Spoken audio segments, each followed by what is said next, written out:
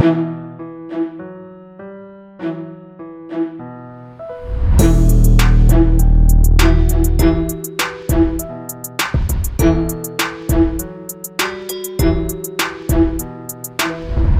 right, welcome everybody to another episode of XN Interviews. I'm your host, XN. Joining me as always is JX. How you doing tonight, man? I am doing great. I'm happy to be here and to have a really special guest. Go ahead and tell them who it is. It is Kabam Jax. Hey, everyone. Thanks for having me, guys. Yeah, no problem, man. Thanks for joining us. Of course, happy to be here. Awesome. So our first question is usually, how did you get into Kabam, or what is your introduction to Marvel Contest of Champions? Yeah, so I've been at Kabam for about 4 months now. Prior to that, I was itching to find my way into the games industry. Basically, COVID took a lot from a lot of people. And it acted as a full reset button for me, and I started over entirely. I went back to school. I moved west. I was studying broadcast and online journalism, and got fed up with that, a little frustrated, and just kind of took a second to step back and say, what am I actually truly passionate about?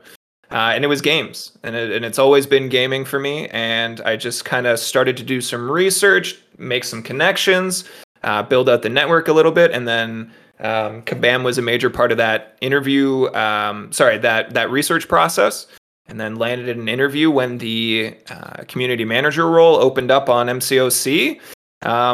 Went through that whole process and kind of never looked back. I'm thrilled to be where I am now. Awesome. Yeah. So for those of you who don't know what you do, what do you do at Kabam? So I'm the community manager, and I'm part of the community management team, I should say. It's not just me by any means. We still have Mike kicking around, and we've got a couple others with some degree of responsibility. And we work as a team, and we work really well as a team, I think.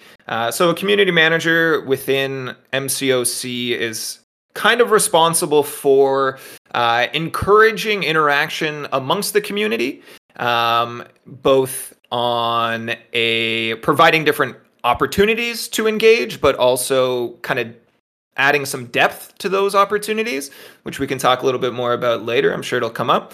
And then on the other side of it, it's really entertaining because not many people in my day-to-day life engage in gaming the way that we do. So they're like, I don't know what you do. So the way I always kind of explain it to them is that I basically act as a middleman for communication between community and game team. I find that that's a really, really important thing that I value most within my job, is being able to go back and forth and say, hey, game team, we have a few reports of so-and-so of this potential issue. Can we look into it? And then vice versa, going back to players and being like, hey guys, I know you're frustrated about whatever this issue may be. I'm going to try and get as much information for you as I can and let you guys know what's going on and what we plan to do with it. So that's it, and not so short of a nutshell. Okay. Jay, you got the next question? I do. So how did you choose your Kabam name? So I have actually been a live streamer myself for the last 2 years.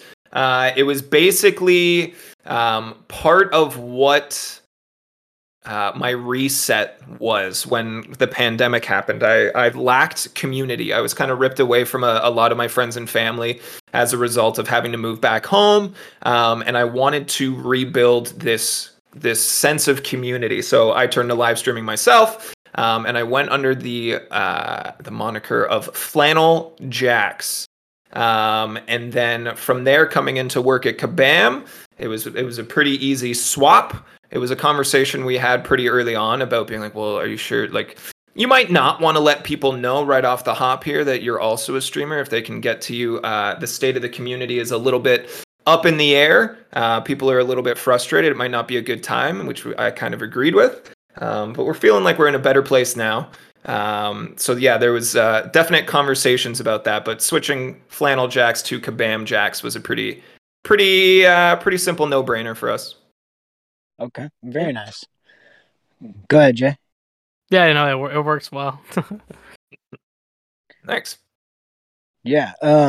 So what goes into being a community manager, and how is it working with Mike and the different teams?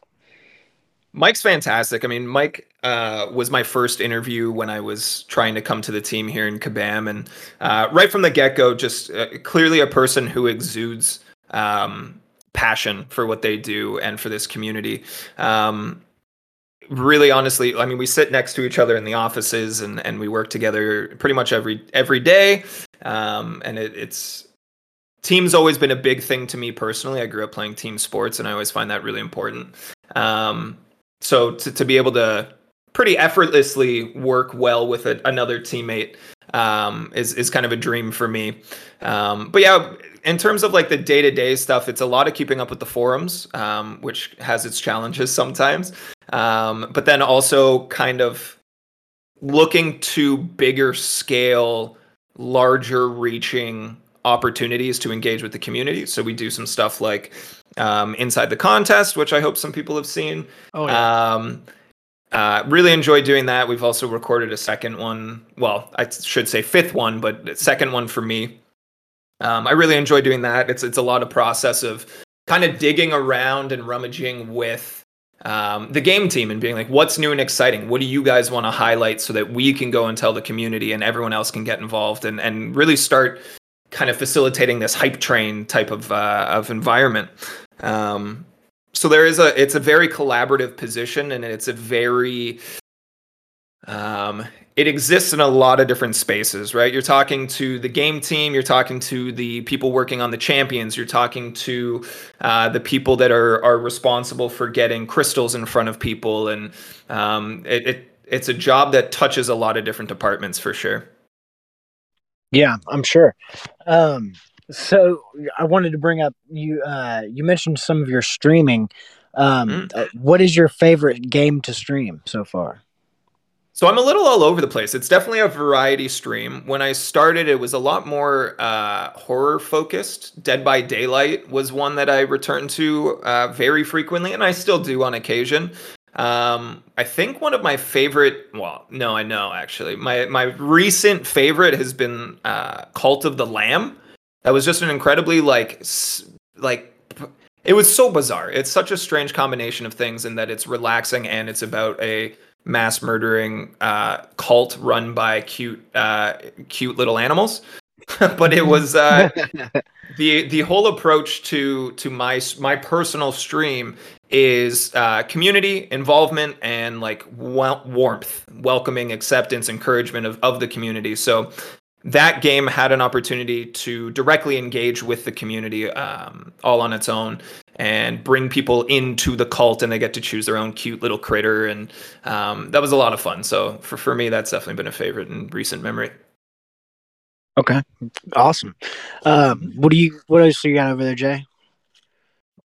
Okay, well, so you record the videos at the office. What's the funniest moment at the office, the Kabam HQ? I mean, it's a little all over the place. It's definitely a professional environment, but there is definitely a sense that yes, we create fun. So the people that are working there are working hard, but also acknowledge this element of there's got to be an enjoyment in what we do. So I don't know that we have a absolute standout moment for number one funniest, but something entertaining that's kind of happened recently is sticking around after hours to socialize is something that we'll do maybe once a week, and just it's good for morale and bringing the group together. And like I said, it's a team to me as well. But we created, just out of sheer desire for play, I guess, like a somewhat office golf game where we had a red plastic cup that we would set up as the target, I guess, and then we would have a Gatorade cap that we were just flicking and having it float around the office, and it became like within an hour of playing, it became a needlessly competitive battle of like just trying to set each other up and really really put the pressure on each other, and it was just a good time. Yeah, basically once a week we have these good opportunities to come and hang out. Sounds like a lot of fun. Hmm. Um, so what can you tell us about Seven Stars and Ascension and Relics? So I don't know that I have much more information than what's already been kind of put out there, and I was, the whole process leading up to it, and then once it finally arrived, this kind of progression roadmap. It was a nerve-wracking process for sure. It's something that we want the community to understand, that we're trying to learn from mistakes of the past, right? We're trying to take into consideration that feedback. Ascension, as far as I'm aware, again, being here for 4 months, I wasn't here for the 6-star launch, but it seems to me that Ascension is literally born from this idea that people playing the game were incredibly frustrated when it felt like an entire roster reset to hit 6 stars, right? So I don't know that I have a ton more to share outside of what everyone knows. I really, really appreciated what the CCP did, and kind of, it felt exciting to them to be able to pull everyone into a room and be like, all right, gang, this is what we've got going on, and we're hoping you're excited for it. So let's see. And they ran with it. I sat and watched like multiple 20-30 minute videos as people kind of broke down, not just what they knew, but what they felt about it and how they were anticipating it kind of playing out in the future. And then on top of that, the CCP, the content creator program, really did, without us forcing it on them, they really did kind of get the message that we were hoping that they would. That all three of these components are kind of working together to create something new, something that needed to happen anyways, right? In terms of progression, something for people to chase, but also a different approach to it that adds, yes, complexity, but also some customization and some pretty cool stuff. And at the same time is respecting the work that everybody put in to grow the rosters to the point it's at now. Okay. Yeah. So you mentioned the CCP and working with them. What is it like to join a new company and to work with the CCP? Honestly, it's probably one of the best parts of my job. Everyone who works in the content creator program is all very passionate, but they all have layers of entertainer within them, which I think is fantastic. It creates a level of charisma that makes just kind of to checking in on everybody and seeing the chatter very entertaining. It's also great that they kind of have they're able to put their own stamp on the game themselves, in a sense, right? Their feedback is not just like, it has a completely different level of, it's not me saying I'm gonna pass this along to the game team. No, the game team is there. The game team is in there. It's in the trenches with the content creators and saying, what do you guys think about this? Like, is this something that you personally would enjoy? Do you think that your circles would receive this well? So to kind of see that collaboration process on top of everything else is really fulfilling and encouraging for me. Okay. Yeah, that's I love the CCP, and that's what people obviously don't. People who aren't in the CCP don't get to see that, but that's exactly what it is. It's that relationship between the developers and the people in the CCP to make the game better. So Mhm. yeah, the people say that doesn't happen in the CCP. You're dead wrong. Yeah. Maybe I'll find out one day. Yeah. It's something. Don't worry. I'm having a conversation. Okay. All right. Yeah. Well, Yeah. hopefully we can make it happen. Okay. So how was where are we? Okay.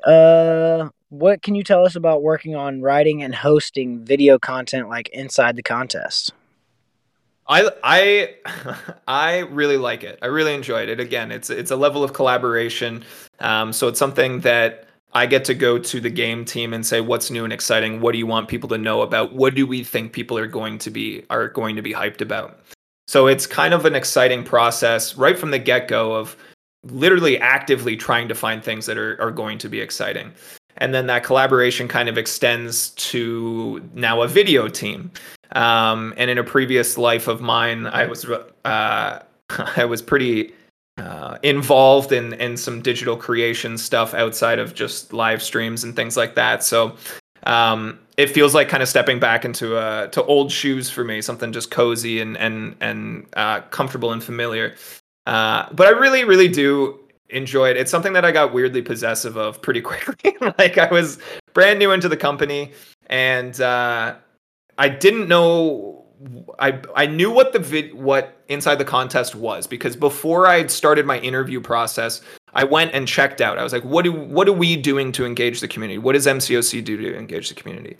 So I knew what MCOC was in that sense, but I didn't know the process of what went into it. So it was something that going through it the first time around and collaborating with the marketing team, and like I said, talking to the game team and getting an idea of what we should be talking about, and how can we present this in a way that's most exciting, and all of these sorts of things. It's something that I was like, I'm very, very invested in this. I want this to go well. I want this to be awesome. And you know what? The one that we put out that I had a hand in, I was very excited with how it played out.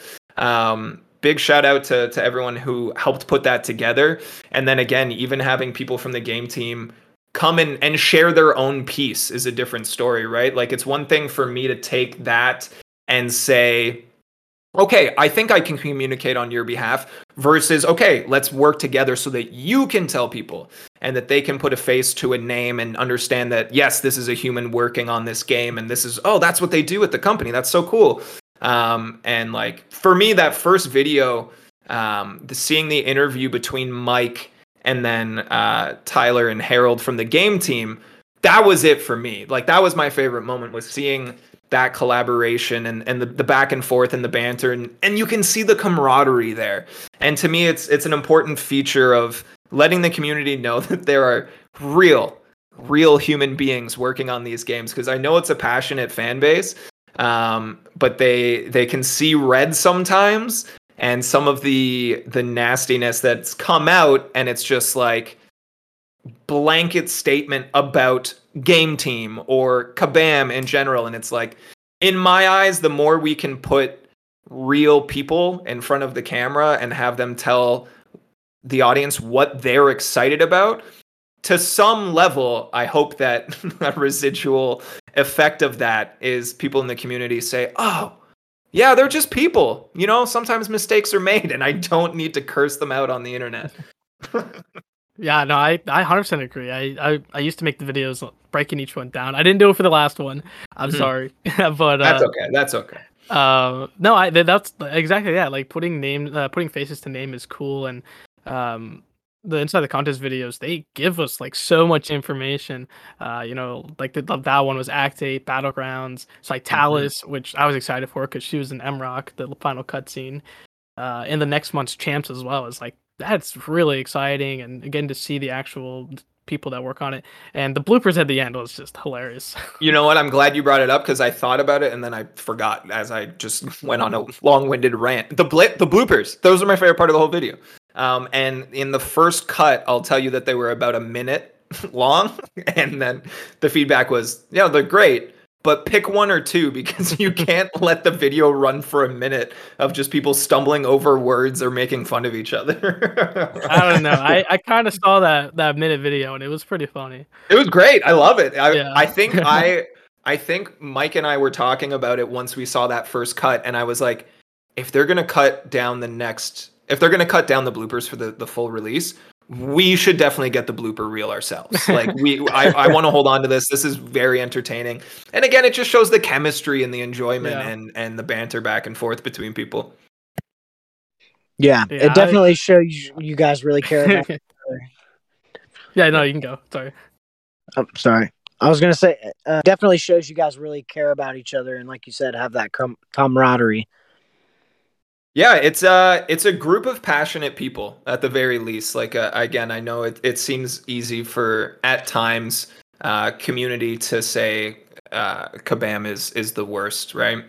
And realistically, when you break it down, that every single person I've interacted with is passionate about what they do, and they're trying to make things better and more enjoyable for people. So having a moment where you can sit with each other, talk about what you do for a living, and laugh and enjoy yourself, I think is something pretty special.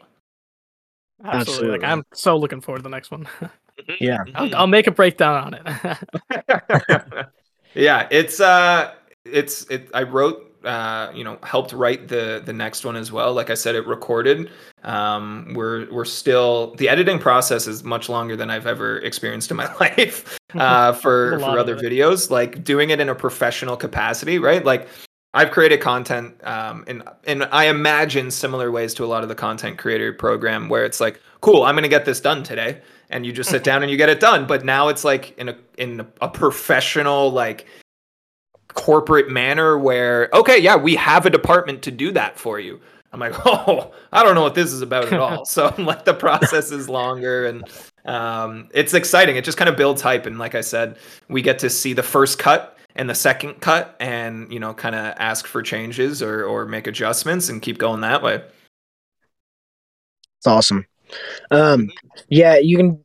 Do you have some of your like you said, you're invested? Does some of your streamer side, your personality, come into the inside the contest videos? Oh, big time. Big time. It's an opportunity for me to kind of flex that muscle. In my previous pre-COVID life, I was a performer, and that's what I did professionally, and was able to travel around the world, and was really fortunate to do that for about a decade. And then COVID said, no live performance and no travel. And I went, oh.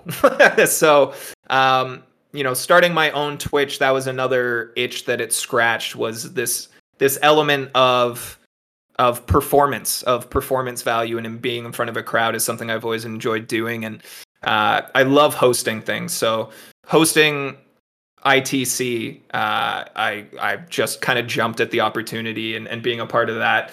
And then, yeah, just being in front of a crowd and presenting information for some reason is it's built into my DNA, I guess. I just enjoy it. So yeah, you're right. Once I step in front of the camera for ITC, I'll tell you, the last 2 times we shot, my start was 9 a.m. and I'm not a morning person. And they're like, are you good at 9 a.m.? And I was like, oh.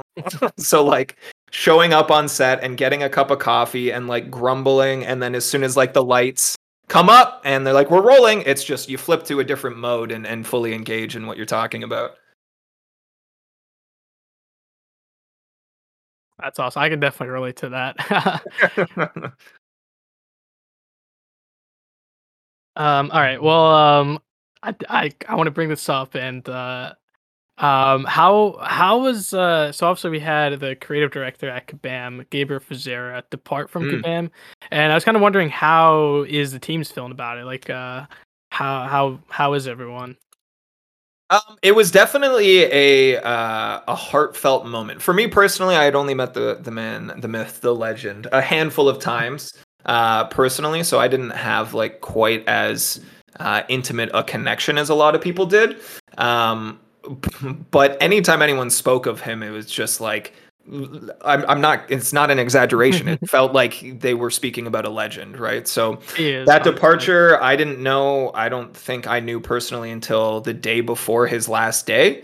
And then he was in the office where I was working for his last day, and kind of seeing everyone's emotional response to that was pretty powerful in a sense. And then at the same time, like there was a bunch of internal emails just kind of wishing him the best. And he seems like, as I get my bearings more and more about what this game's all about and how it works behind the scenes, he was, from my understanding, essentially a foundation, right? It was a constant that everyone was able to kind of connect the dots with. And yeah, Gabe was a heart and soul of the creation of the project to an extent. So in terms of how the team's feeling, like everyone wished him well and is excited to see what he does next. And clearly a very, very talented man and very personable in the few times I interacted with him as well. So that's always something to see, that there's a level of humble that a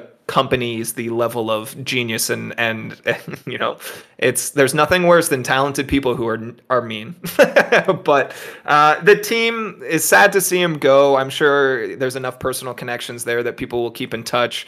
But it also seems like there's this kind of unanimous feeling that he left the project in good hands. I don't know to what extent he was involved in the process of saying, okay, you know, here's who I want to take over. But, you know, everyone else still seems very confident with where it's going from here on. Awesome. Like I've been following him, I mean, since really the beginning of the game. So it's pretty insane that he's like he left and he's working on something new, which I'm super excited for. But that's good to hear that we're in good hands. It's so insane for someone so high up and worried about concerned with the future of the game story wise. Like it's so interesting to see what his legacy is really. Yeah, I mean, it's that level of passion that we've already discussed a couple times today. But you know, if you have someone in that position with that level of excitement and passion for what they do, the trickle down effect is inevitable, right? And you bring in more people that are passionate in their own ways, and it just kind of that level of collaboration just grows and grows the more people bring their own passions forward. Yeah, absolutely. Mm-hmm. Yeah. Oh, we have a question here actually. What are your thoughts about community created battlegrounds tournaments? Any thoughts on how Kabam can support and encourage these? I love them. When we first launched the mode, we were really, really excited, and there was a lot of conversations about how this is one of the biggest things we've added to the game in a long time. And I'd only been here for 3 months, and I was like, it's definitely the biggest thing that we've added since I've been here. But it was something that we were really excited, and one of the reasons why was we're excited to see what the community does with this. This felt like not just a game mode for some people, but also kind of a creative tool that we were giving to people, and it was something that the CCP was adamant about from the very beginning. And we were thrilled. We were kind of keeping tabs on the first couple tournaments as they were happening, and I've definitely been a part of internal conversations where we want to see more and what can we do to help support. So there's been a number of different conversations, and nothing's concrete. It's what I like to say in the forums sometimes when I'm like, I'll give you guys a little insight, but just so you know, like, you can't come back to me in the end and be like, well, you said, because nothing's ever finalized until it happens, right? But you know, whether that's helping promote from a marketing standpoint, or helping incentivize participation, or you know, doing something in the ways of, cool, can we help provide a like a prize pack, an incentive for you know, the top performers in this tournament and stuff. So it's very cool being a community manager and seeing the community come together as a community. I think that was a really, really fulfilling time when those first tournaments were really hitting. And in terms of facilitating more in the future, it's something that as the game mode grows and develops and evolves, we want to attempt to be a little bit more involved when we can. But you know, in the meantime, we hit certain roadblocks that the community run tournaments won't, if that makes any sense. There's a lot more kind of red tape for us to navigate to make sure that things are done a very, very specific way. For example, if we brought you two on and we're like, okay, now fight, you guys have to be on your best behavior and you can't swear, and you know, all of these different corporate guidelines we have. Whereas you guys run your own tournament and you guys could threaten each other's lives repeatedly, and there's nothing that would stop you, right? So there is a level of freedom there that we were excited to see and very happy to encourage. Okay. I would love to see like face to face. Like I've gone to so many Call of Duty tournaments, and just like the shit talking that would happen. Yeah. If this was like at an event, would be hilarious. Yeah, I grew up playing hockey and lacrosse, which are both very Canadian sports, but very contact, very aggressive sports. And the way that I played them was as a bit of an agitator. So the trash talk was something that when you see good trash talk, even if it's directed at you, you got to pay it some respects, you know? Absolutely. For sure. So who are your favorite champs in game right now? Great question. I love Guillotine. Guillotine was like a first love for me in that I think Guillotine was like my first 4-star, and then moving forward also as 5-star, and just a pretty simple rotation for me. It's a very important thing that I make people aware that I'm not as good as you. And like you may be hearing this and you're like, me? Yeah, probably you. Like me being on this game for maybe 6 months, because I started playing it before I was hired, just trying to get a lay of the lands. I'm not good enough to be on stage with other people in any sort of competitive way. So those battleground tournaments, I don't anticipate me being there anytime soon. This game's huge. There's so much to learn, and I think that's what excuse me, I think that's what appeals to a lot of people about it as well. There's a level of depth that if you want to dive in, it's there for you, right? It's one of those beautiful sweet spots of easy to pick up and difficult to master. And the level of play that I see from our CCP and live streams, like I'll spend time literally just searching who's live. Are people live on YouTube? Are people live on Twitch? I'm going to check out their streams, and seeing their level of play always puts mine to shame. So I kind of go in and go, oh, I'm not doing this right at all. But yeah, Guillotine is a very, very cool character. I like the kit. The gameplay loop that I use works. It might not be the optimal one, but it works.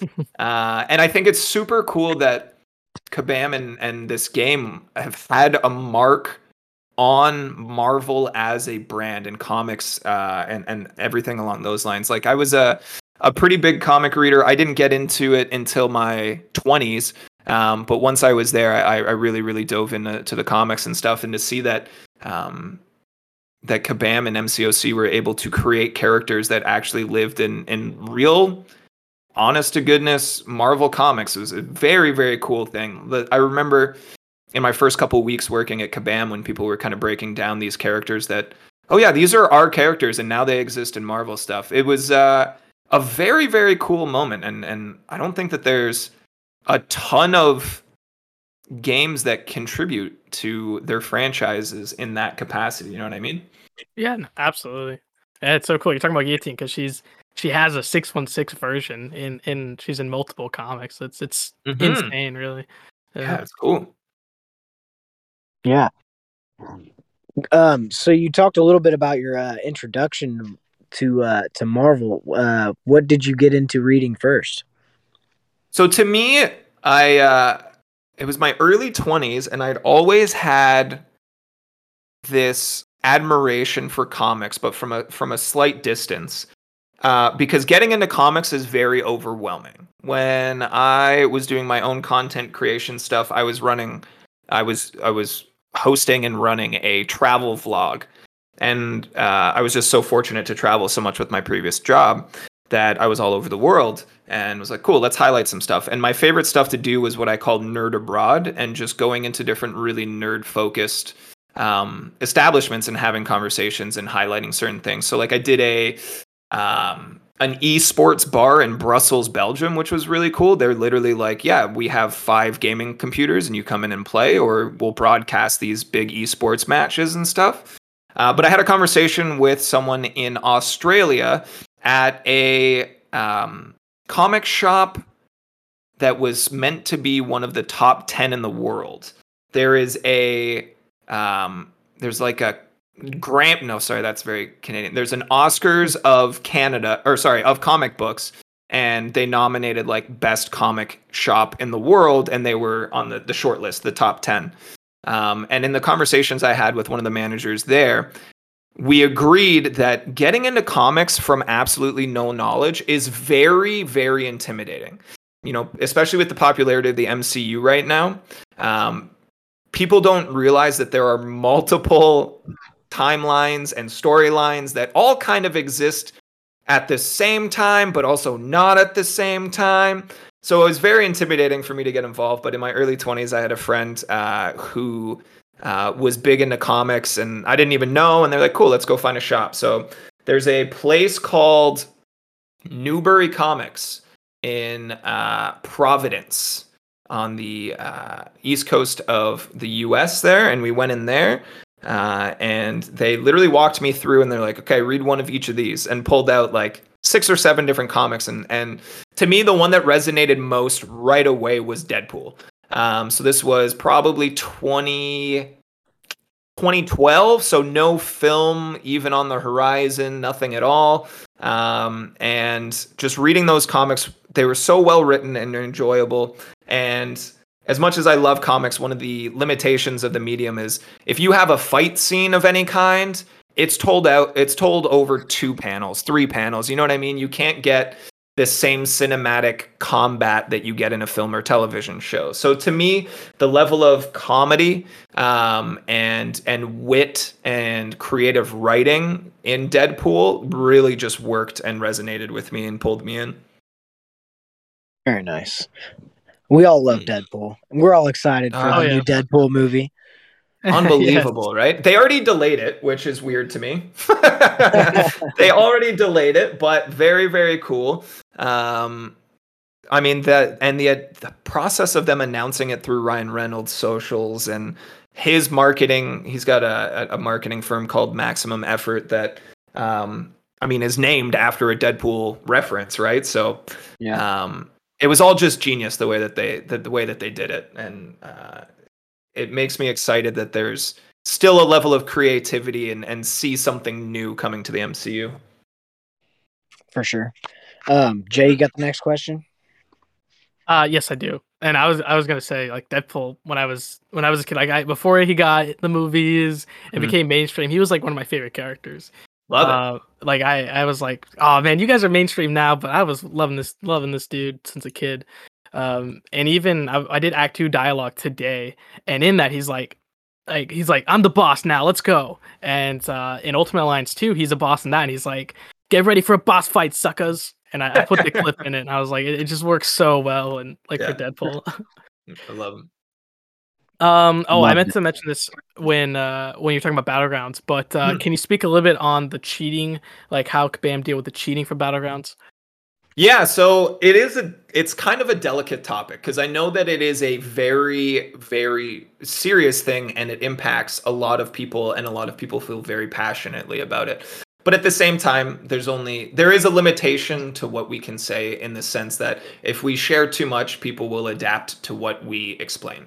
So what I can say, I'm not going to say nothing, is that the level of frustration that people are feeling is reasonable and mirrored, if not exceeded, on the game team. The level of frustration that we have internally with it is high. It's something that we know needs to be addressed. It's something that we're working hard to address. It's just about putting the right people in the right place and making big moves like that would, in theory, impact not all of, but a lot of different game modes, right? Because if we come in and we're trying to crack down on modders, which we are, we don't just want that to be something for Battlegrounds. We want Alliance Wars to have that same thing. So putting in a new process is going to impact a number of different portions of the game, and it's a big change. It's a big task, so it's something that unfortunately requires more time.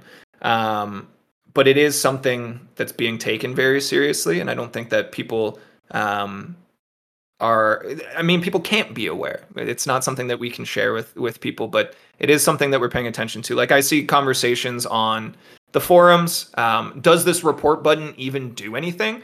It does. Like, I understand the frustration, and I understand people looking at the leaderboards and seeing, oh, well, this person's definitely a modder, or having these. To me, that's one thing, because we'll go through and we, continuously throughout the season, we comb through the leaderboards to remove modders, and we have this other frustration where we don't have an automation process in place, so that when we do remove modders, people can't see them be removed, right? They still see them on the leaderboards, even if we're looking at our information on the back end and saying, oh, no, this person's not on the leaderboards anymore, it doesn't show the players. And that's the frustration as well. As much as we can keep telling people that we're removing players, if people aren't seeing it, there's always going to be a level of skepticism there. So, overall, we know it's an issue where it's not something that is being ignored, something that we are trying to put a lot of different pieces in place in the near future here. But it is the layer of frustration in that we can't actually show you guys what we've done is just one more piece to the puzzle as well. Okay. Yeah. Definitely. I mean, now that you say that, it definitely sheds a lot of light on the reasons why we can't see the leaderboards as they are, or after the fact. And we appreciate the transparency for sure. Yeah, I think. I know it was one of the goals I had set when I started, and it was something that when I introduced myself, I think to the content creators on our Discord channel, and as well as myself on the forums, striving for increased and improved communication and transparency is what I think is going to allow me to be successful in my role. So where there's wiggle room to have transparency, I'm an advocate for it. So for example, when we were changing the Battlegrounds rewards, and we were changing the systems, kind of approaching the end of season 1, we made changes about a week from the end, and then we made changes going into season 2. It was something that I really wanted to make sure that we hammered home was the intention behind things. That level of transparency to me is, why are we changing things, is going to be the question a lot of times, and that's where I think the transparency can really shine. Yeah, I agree 100%. Jay, you got another one over there? Yeah, and Trash is in the chat. So getting a lot of questions. He's like, can Kabam make a list of who's banned and have it on their profile? So this is one that I haven't touched directly, but from the conversations I've heard internally is that the reason we tell players that we can't share information about bans, so notably when people report certain players and say this is clearly a modder, the reason we don't come back to them and be like, thank you, we have banned that person. Apparently that instruction comes all the way down from our legal team, that we are not to out people in that capacity. So not in that sense, that we can't really post like a list of shame, as much as I think it would be impactful. Nothing like social pressure to motivate people to behave. But something to the effect that I'd like to see in the future, and something that we're all hopeful we can work towards, is saying like, okay, we have banned X number of people this season, and this is the impact that it's had, and this is, maybe even some insight into it has required X amount of man hours to make this happen, you know what I mean? Just to give people a sense that we are trying to make strides in the right direction with it, but also that it's not a small task, and I think everyone's aware of that. It's definitely not. I can tell. I mean, there's a whole team dedicated, I'm sure, to implementing bans and combing through all the data. Yeah, it's a lot that comes through, right, with every report, for it to be manually done right now. And again, like, there's hopes that the process becomes a little more automated. But we also see it come up in the forums occasionally where people are like, just have AI do it. And we're like, okay, but like, someone has to build that AI, and that requires man hours, and someone has to pay for that AI, which requires money. So like, yes, there's a lot of different solutions that are being explored, but I think the fact of the matter is it's not going to be as fast as anyone, including the people working on it, wants, right? If it's something that, I promise you, every single person working on Battlegrounds, working on the game, wishes they could snap their fingers and have everything that they need to tackle it. But it's something that is being taken seriously, and people are, invested in the process of making it better. Yeah, Yeah. absolutely. Okay. I was figuring that a wall of shame would really because of legal reasons. That's why I laughed earlier. I want a wall of shame for so many things, man. Wouldn't it be Absolutely. nice? Mhm. Okay, well, we have another question, and we've had Gabe on the podcast before. And he's talked about this: is the relationship between Kabam and Marvel? Is there anything? I know you're new, but is there anything you've kind of had to deal with and want to talk about? So I don't deal with Marvel directly, but in my experience, there's a relatively healthy relationship, at least on the marketing communication side, where I kind of reside. Um, and there's a lot of approvals, but also a pretty healthy um, kind of mutually beneficial relationship. So it's not just they allow us to use their brand and it's a little bit deeper than that in the sense that we kind of work back and forth. Well, how can we present our game in a way that best represents the brand and vice versa? How can Marvel enable us to present things in our games, excuse me, that are topical and exciting and timely in certain capacities? So it is an interesting relationship, and we do have guidelines and restrictions as a result, but I think it enables us to do a lot as well. Yeah. All right. Oh, sorry, I So want to what add is on your? that real quick. Go ahead. Sorry, he added. Does Marvel share about upcoming projects? They do because they actually, from what Gabe has talked about, like when the Eternals, he's like they sent it months and months and before, and obviously you have to plan for the MCU releases, right? When we do crossovers. Yeah, to some extent. I wouldn't say that they give us absolutely everything Yeah, because I think it's just Marvel's a character, right? massive machine as well, right? They keep their own cards to their chest on certain things. But there's definitely some situations where, yeah, they'll give us a heads up about something a little bit ahead of time. It's also been kind of comical to, it's been kind of comical to see internal meetings.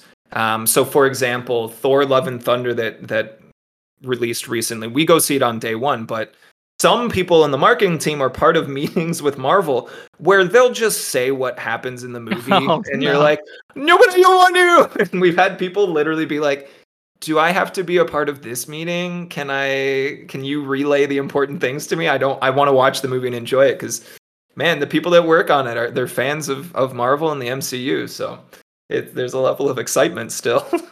Absolutely. No I would spoilies. be devastated. Yeah, no spoilers. Please. That's hilarious. Mhm. Um, yeah, okay. So something super exciting is the Summoner's Choice. You kind of talked about it on the forums that I saw, getting some new information pretty soon. Is there any info you can share about it? So there's not a ton that I can share outright, but I can kind of share when we can share, if that makes any Okay, sense. that works. Yeah.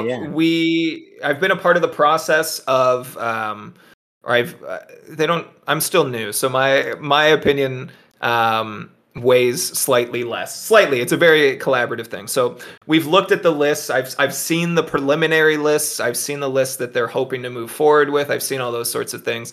It's exciting. I know from some of the feedback that I've read in the forums over time is that some characters are brought to the table and you're like, yeah, they're gonna win. That one's gonna win. The other guys don't stand a That's don't what they we don't said on stand a the chance, right? podcast. They're just gonna win. So a big part of the selection process this time around was cool. Can we put people all from similar tiers? Are these people all going to be similar levels of popularity? So we don't have Kid Kaiju, which was one that I was like, he's sick, man. He Ooh, yeah. draws kaijus, and they're like, no, probably not, because he is like D level excitement or popularity, I guess I should say, up I'd against agree. like anybody that's huge and highly anticipated, right? So there is active effort that was put into to trying to make them a little start on even ground, I would say. In terms of more information, we'll hear a little bit more soon. We'll hear a little bit more soon. And then it is something we talk about briefly in the next Inside the Contest, which is a little over a month. So Oh, cool. there'll be a little bit more information kind of dropped over the next month and a half, which is exciting. Like to see, this is one thing that seems unanimously well received, which is so rare. Our community is incredibly passionate. The players of this game are incredibly passionate, and I respect that. But there's also, when you get a community this size, it's hard to make a move that makes everyone happy. It's hard. You'll have people with unpopular opinions, so to say, and try to be contrarian and whatever the circumstance may be. But aside from concerns about, well, this person's going to win because they're so much more popular. Aside from that, it seems like everyone gets really, really excited about having their own contribution to impacting the game itself. So I'm really looking forward to it. It's been something that we get really hyped up about internally. Awesome, man. I have a question. So I've been actually contributing to the unofficial wish list. Do you guys look at unofficial wish lists? Or do you guys just kind of know characters' popularity just because you're with Marvel and you read comics and whatnot? In the forums specifically? So I know the forums has a wish list, but I meant like on a ranker, like El Gabrielino and Jim and a few of the community members. We've made our own wish list that has close to 616 characters, and people can upvote and downvote on it. So is that something you look at, or you kind of look at the forums, or no answer really? I can say that me personally, I haven't seen that stuff. It hasn't come across. But I'm also not the person who runs the whole thing. Luckily, we do try to bring as much community sentiment to these types of things. Anything that impacts the community, we as the community management team try to make sure we have an understanding of how the community will react ahead of time, because nothing is worse than seeing an outrage that you were not prepared for. So those specific details, I don't believe I've seen. And to be fair, I do comb through a lot of our content creator stuff. That one has been elusive to me. But in terms of the level of popularity, yes, there's kind of keeping our finger on the pulse of the community and understanding who has been constantly requested and that sort of thing. The document, as they were picking characters, they had letter gradings. And now that you mention it, I don't know who assigned those letter gradings. It could have been from Marvel directly. It could have just been someone we asked on the street. As far as I know, I don't have that info. But it definitely, we do take into consideration what we have heard from the community. Yeah, that's awesome. Yeah, I was just curious because we've shown that list to Mike and John and well, if those are the ones that have seen it, those are also the people that have a say in what's contributed. So someone with important eyes has seen it. Yeah, perfect. Love to hear it. I'm excited to vote. Like when the last vote came out, I was like, Quicksilver's winning this, like hands down. We said it on the podcast. I was like, he's just too popular not to win it. Yeah. Sorry. Exit. I didn't want it to happen. You were trying not to will it into existence, right? Yeah, man. Beta Ray Bill is my guy. Beta Ray Bill, hell yeah. But I'm glad there's gonna be a better balance next year. That's like our critique, the biggest critique on the show is it. And obviously we have Kushala. I voted for Kushala, and so is Xander and Slayer. So little salt right there that she got defeated so fast. Yeah. I think there are minor structural adjustments to the next one as well. I think it was another thing to address, kind of making it more fair across the board, because the way that they had done it before, to my understanding, with the bracket system, going head to head, you have two people that could be favorites, but one of them is eliminated right away, right? Yeah. They could be a final bracket. So it is something they looked at, and I'm not sure the exact details to adjustments or how big they are in scale, but it is something that they were definitely aware of. Cool, yeah, we'll find out in a month, so I'm excited for that. All right, well, let's move on to kind of your account in a bit. Do you do Arena or Battlegrounds?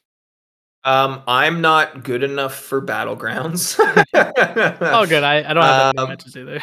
I dove into some arenas mostly for gold grind. But hey, this new thing called solo incursions has been so fun. Like, I know it's hard to it's from the mouth of the people who are promoting it in a sense. But literally, as a person who just plays it, if I remove my Kabam cap, it's so much fun. And like I played it duos once or twice, but I understood what everyone in the community was saying, and that it's difficult to find a partner, especially one that's reliable and will come back to things repeatedly. So playing it solo and kind of having these almost rogue-like elements, right? Each run's a little bit different, and there's a little bit of RNG, but it kind of just adjusts your strategy, and it's all pretty manageable. There's a real like cool levels of excitement towards it, and I'm glad that it's been really well received as well. Absolutely, I love it, dude. It makes we were talking about it before we started live streaming. Like it's really awesome, and what like you said, like you've had to count on another person, and now you can only account your mistakes to yourself. So Yeah, keep yourself accountable. Yeah. When you fail, you have no one to blame but yourself. I've been enjoying it. What's the farthest zone you've been to?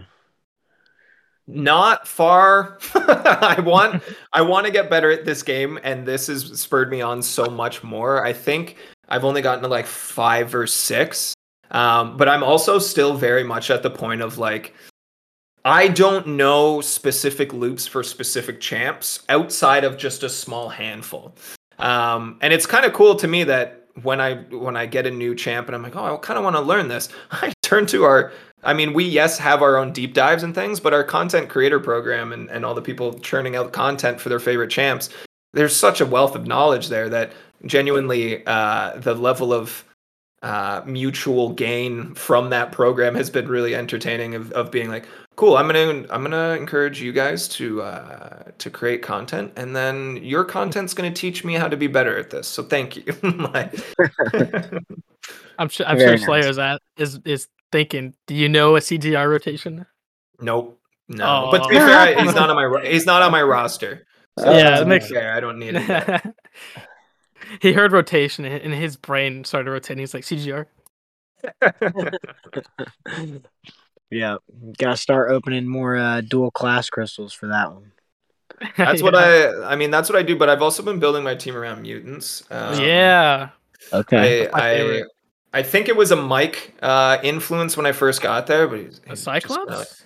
Well, not Cyclops specifically, X-Men in general, I think is the one that does it. But yeah, he explained the whole Cyclops essentially meme at this point. But yeah, it was just a level of pressure. I'd read a handful of those comics as well, and definitely when I was a kid, seeing the old films, which don't go back and watch them now. they don't hold up.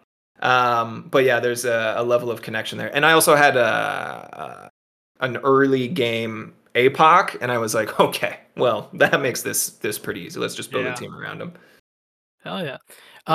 Is there one champ you'd want to add to the game? Like if you could choose, like I know when Kabam members like they join, they're like they got to do something on a new character.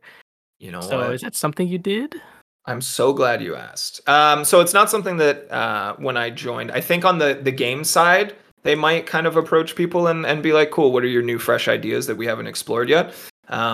Being a little further from the game development team, it's not something that was part of my onboarding in any way. But recently, have you guys seen Spider Rex from Edge of the Spider-Verse? Yeah. Yes. I talk about this all the time, and Mike's just like, stop, like, shut up. But to me, Spider Rex is ridiculous that he exists at all. He's hysterical, just the fact that he is a character that's been created, and I want him to come to our game because I just think it'd be so much fun. And we always see a lot of like another Spider-Man, and it was like, yeah, but this one's a dinosaur. So I think there's enough differentiation there. Yeah, that would be insane. Yeah. Just the sheer size of him. He would have to come with Moon Girl. Oh, that's true. Yeah, that would be a cool pairing. Yeah. Oh man, there was a dinosaur in the 7-year anniversary. I don't think that ever happened. Unless I gotta read Act 7 dialogue, and I remember Morgan Le Fay in the original one. She would they revealed that if she won, she would have had a dinosaur in her kit. Dang, they that's were pretty they were thinking about it. So maybe I know that there's this kind of constant conversation of having multiple skins and multiple Yeah. assets on at the same time. I guess the first time they were able to do that was with one of the Ghost Riders when he rides in on a motorcycle. That's the first time, right? Because that's two separate things existing on as one single player, and it also fuels a lot of the conversations around Mystique and how can they technologically make this happen. So man, Tell Mike not to make her turn to every character. He says it's that a he tough wants her one. to turn to all all characters in the game. Like, make I don't know. Like, I feel like that's a little ambitious. to There's do. also been like the other side, like how, and this is just completely not the game team, but just me being like, well, what's the lamest possible way? could we make her like a Ditto and she just mirrors whoever she's fighting, but Yeah. also doesn't have their move set? So cool. Yeah, because she doesn't get powers, right? Like, how do Yeah, you? exactly. Yeah, it's so interesting. Hmm. I know. Like, I have like tweets and like interviews of Mystique from like 3-4 years ago. Like, it's been on the topic of the game for so long. Yeah. So I'm ready for when Kabam can do her. Yeah. I'm sure it should be great. I hope so, man. I think just for the level of hype and anticipation, it's going to be a tough one to kind of fulfill those expectations. It's something we talk about on the community management team a lot, where managing expectations. Sometimes if we hype up things and they fall flat, that's frustrating for the community, and we understand that. But there's also circumstances where the community creates their own hype and we didn't do it, but we still kind of have this responsibility to manage it as best we can. But Mystique's one that I think's been hyped from everyone in every direction. So hopefully it's something that is pulled off smoothly. Yeah, she's number 3 on the wish list I told you about, the unofficial one. And she's been number 1 before. Whoa. I think if she was Summoner's Choice, I think she would Quicksilver it and just be like the clear lead all the way through. Yeah, that's what Jim did. He made what did he do? He did like Frogman, the big wheel, 3D man, and then he put Mystique. Like, Mystique would win that. Yeah. Flatman. Oh, and you mentioned Flatman too. And you mentioned skins. I want to see if Relics will actually put skins on champions. Like, I know that's like not like official, right? But I would love if something like that could happen in the future. Yeah, I think it's rare these days that cosmetics are not something that's really in our game. You know what I mean? So many games, especially things with gacha mechanics, cosmetics are a big part of it. It's another way for people to kind of customize their stuff. The limitation in our sense is definitely the Marvel branding, right? We don't have the same level of freedom. But I'm with you. Like some cosmetic changes would be really cool. I wasn't here. Maybe you guys can tell me. Was there an event where the champs were in big head mode? Like they were little bodies and there was big heads? I think I've seen videos once or twice. Yeah, what? That's so cool. Yeah. They did it for 4th of July, I believe, right? Or not 4th of July. It was April Fool's Day. Yeah, April Fool's.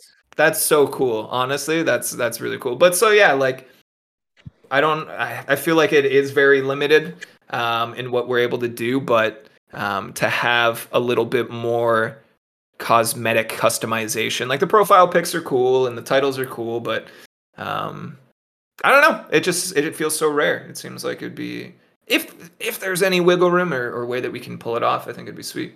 Absolutely. We're we're always giving feedback. Like, can we get a little bit more cosmetics free? Like, get more freedom with cosmetics. I would love to see it. Yeah, definitely. Yeah.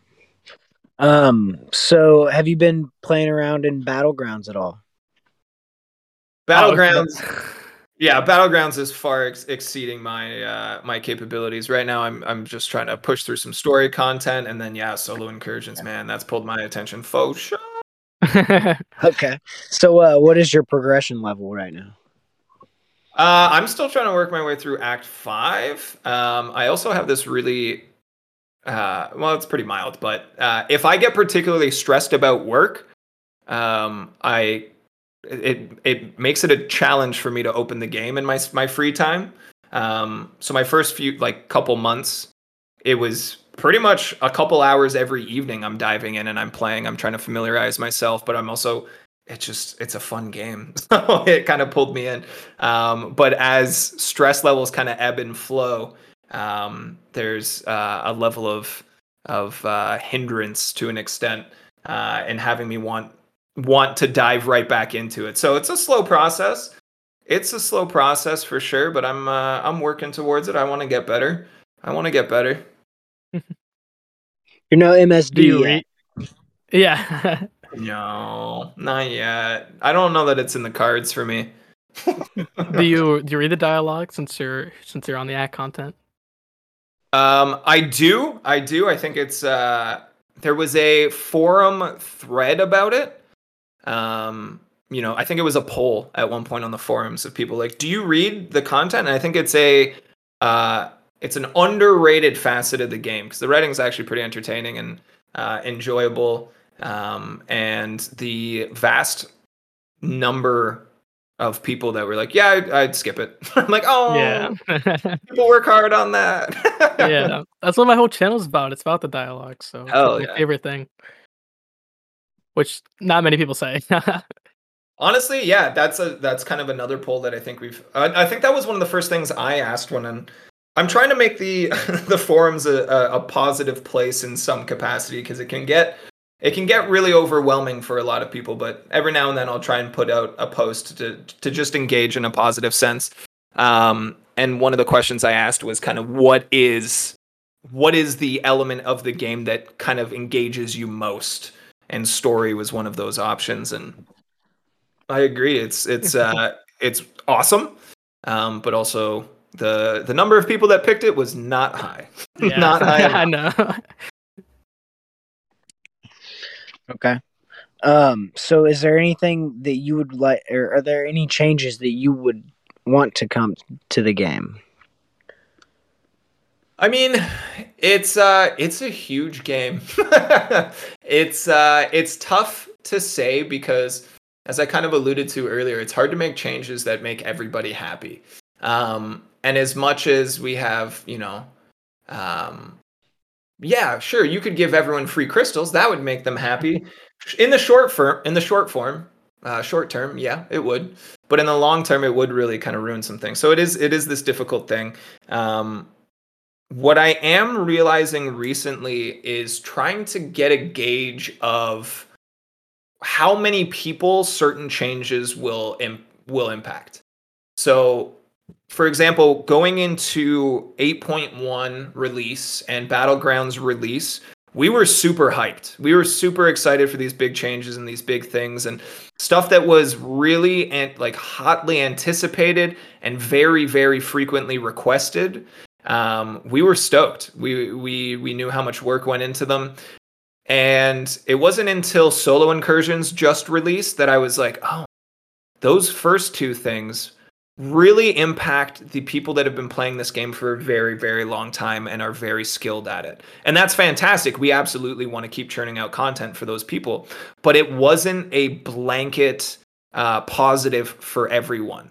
Whereas Solo Incursions was. And it's been really cool to see in myself the realization that's something that I maybe had wrong or wasn't anticipating. But it's also been really cool to see just the level of impact. So in terms of changes, I would love to say I'd like to wave my magic wand and make everybody happy, but it's a really challenging thing to get right because any change will have people that just don't like change for some reason.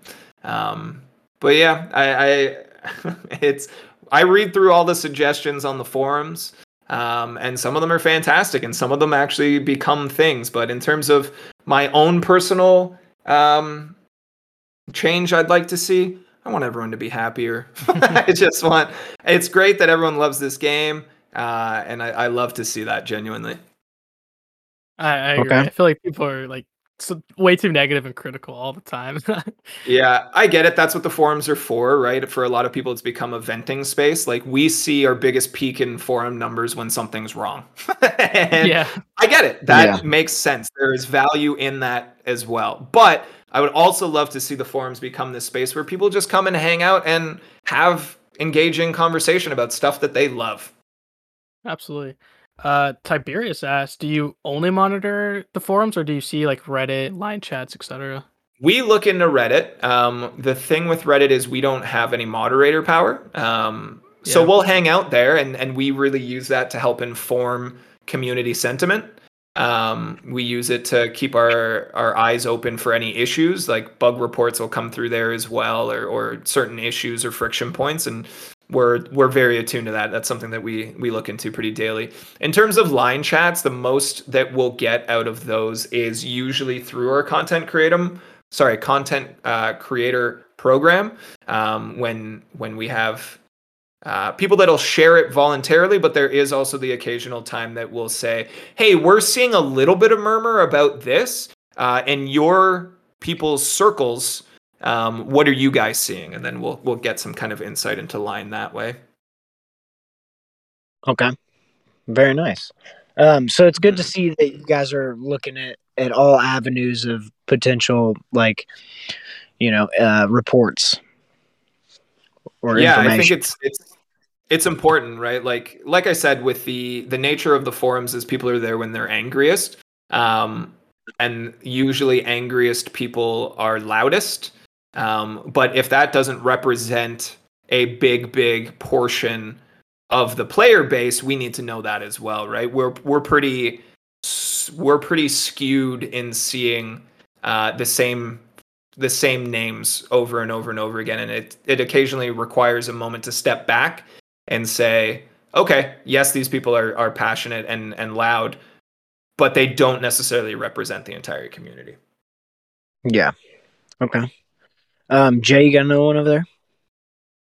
Okay, well, I think it's time. You've kind of talked a lot about stuff coming, but is there anything you can reveal that's coming to the game soon?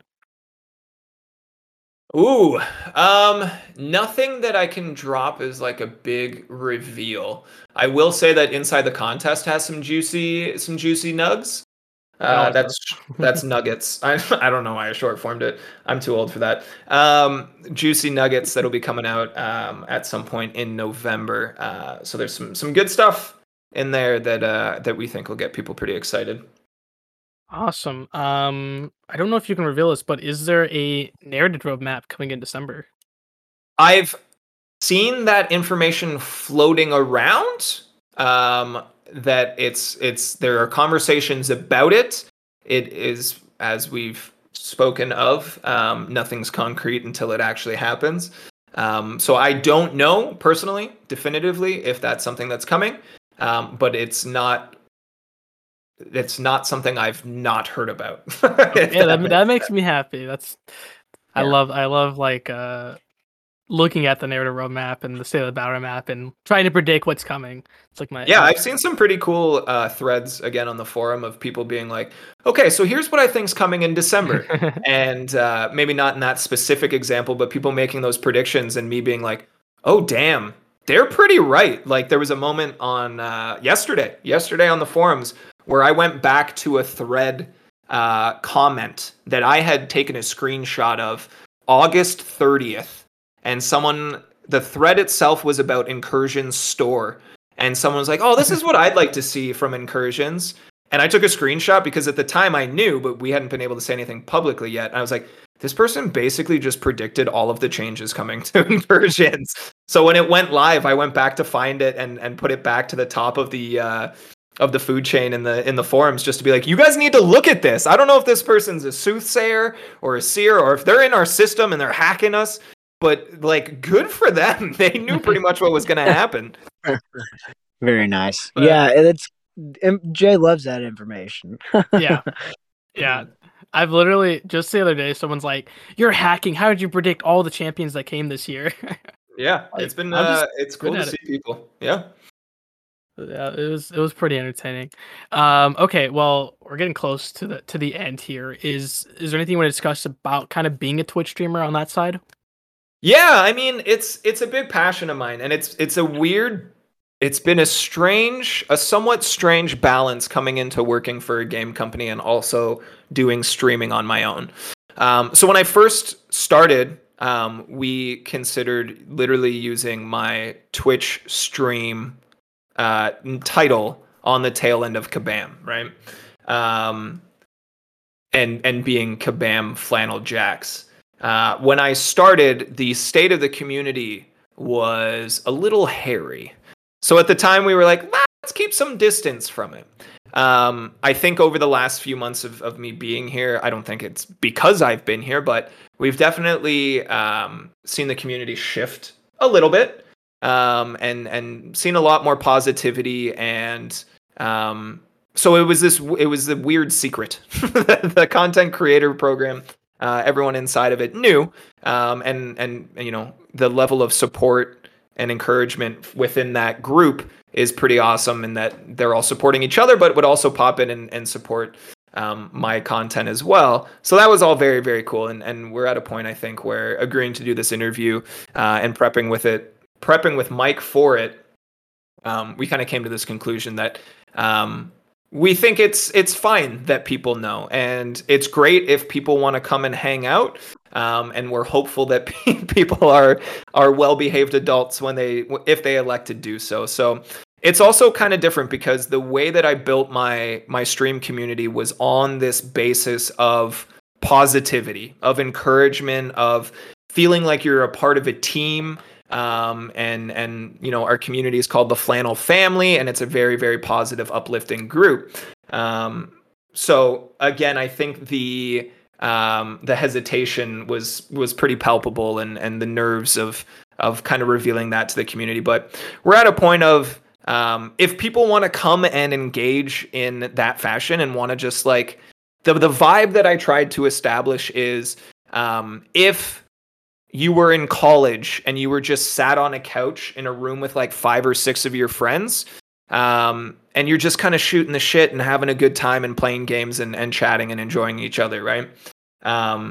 So yeah, if people want to come hang out and kind of buy into that mission statement in a sense, fantastic. I'd love to have people from the community. Anytime I see people from MCOC, it's awesome. We have people that'll come in on occasion, just stumble into a stream and be like, "Oh yeah, I play MCOC." I'm like, "That's awesome!" Or people from our content creator program that'll come in, and it kind of lights it lights me up. I get really, really excited about it. So, it is fun. I have a ton of fun doing it. I really enjoy it. It's what led me to where I am at Kabam, kind of building that community and doing that community management on my own, was basically my only foot in the door going into these interviews, to become a community manager at Kabam. So, yeah, I mean, if anyone out there wants to come hang out, you're more than welcome to over on Twitch, twitch.tv/flanneljax. And if you want to come over and, ask for compensation or about bugs on certain things, don't. Yep. You heard it. I Don't knew go I over knew that there was asking coming. about. Go ahead, Jeff. Yeah, join the flannel cult. That's what we want to see. Yeah. Jawan actually says your posts on the forums have been greatly appreciated. Thanks for bringing all the positivity. Thanks. I appreciate that. Yeah, I mean, like I said, we know it's a place where people come and vent their frustrations, and that's fine. I try to really kind of let people have that voice. And even if we're not responding to stuff, I read just about everything that's posted there. So, I hope that people feel that their voices are being heard, and we're trying to adjust the level of moderations to let you guys voice your concerns for things. The only time that we really feel the need to get involved is, breaking forum rules or swearing or targeting other people in the forums. And we're just trying to kind of keep it clean so everyone can enjoy their time there. You know what I mean? 100%. Mm-hmm. Yeah. So do you guys want to talk about MCU, or do you want to wrap it up? Oh, I'm good. I got time. I'm hanging Okay. out. I'm vibing. I'm having a good time with you guys. If you guys want to keep it flying, let me know. Let's go for 3 hours. What do you mean? Easy marathon. Let's make it happen. All right. So, what do you guys think about She-Hulk so far? The season just wrapped up, and we got a few cameos. I'm really glad that I finished it yesterday, because if we came in here and you're like, "So about She-Hulk," and I'd be like, "No, please." Yeah, we were gonna make sure you watched it at least. Yeah. It was funny because there's inevitably when there's a Disney Plus show from the MCU, there's a thread about it in the forums where people will just talk and like, this is full spoilers. And when they started the She-Hulk one, I went in and I was like, listen, I can't watch this for 4 more days. So I can't monitor this thread. You guys behave in here, and I will be back on Monday, and we will talk about this show. I've really enjoyed it. I think they were very clear from the get-go what they wanted it to be, and I think they succeeded in that. I think, understandably, it's not everyone's cup of tea, and I talk about this too much with other people, but I think in general, the MCU has really reached everyone that it's going to reach.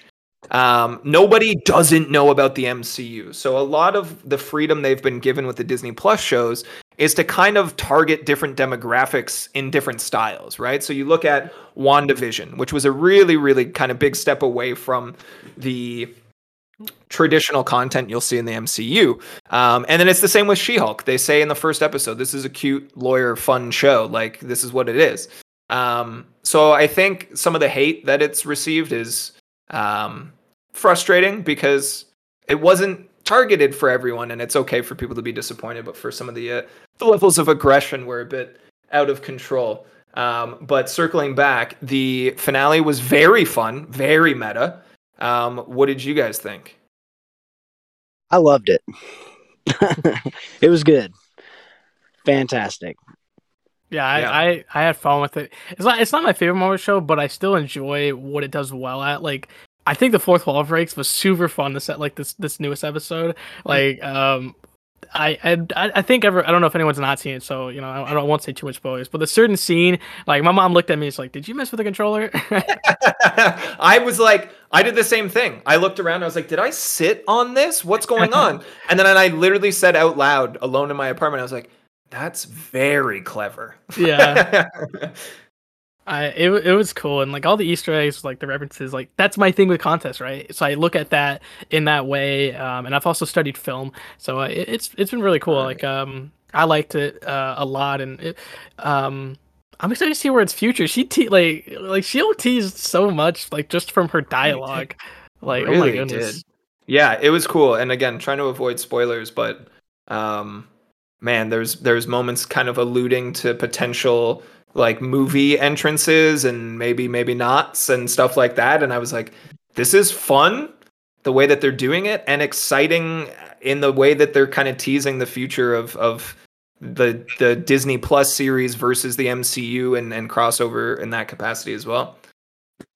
Yeah, well, let's just say the world needs more Hulks. So true. Yeah. And a certain Hulk in it, I won't say who, maybe might be coming to the contest from M-Rock. We'll see. Maybe. Oh, you think so, dude? I think so. He kind of left M-Rock and he's coming to the game. Oh, well, maybe. Maybe. I don't know. Maybe. There was a whole ship of them. Yeah, there's a whole Gamma Horde coming. More, yeah. I'm excited. Like I always relate to M-Rock because I saw so many people like commenting about a certain haircut, and I was like, in M-Rock, he looks pretty badass. So, okay. What about? Did you watch Werewolf by Night? I intend to watch it this evening. I intend to watch it in the next couple hours. I'm so curious about it. To me, I'm glad that you like it. I'm glad that there's some positive review there.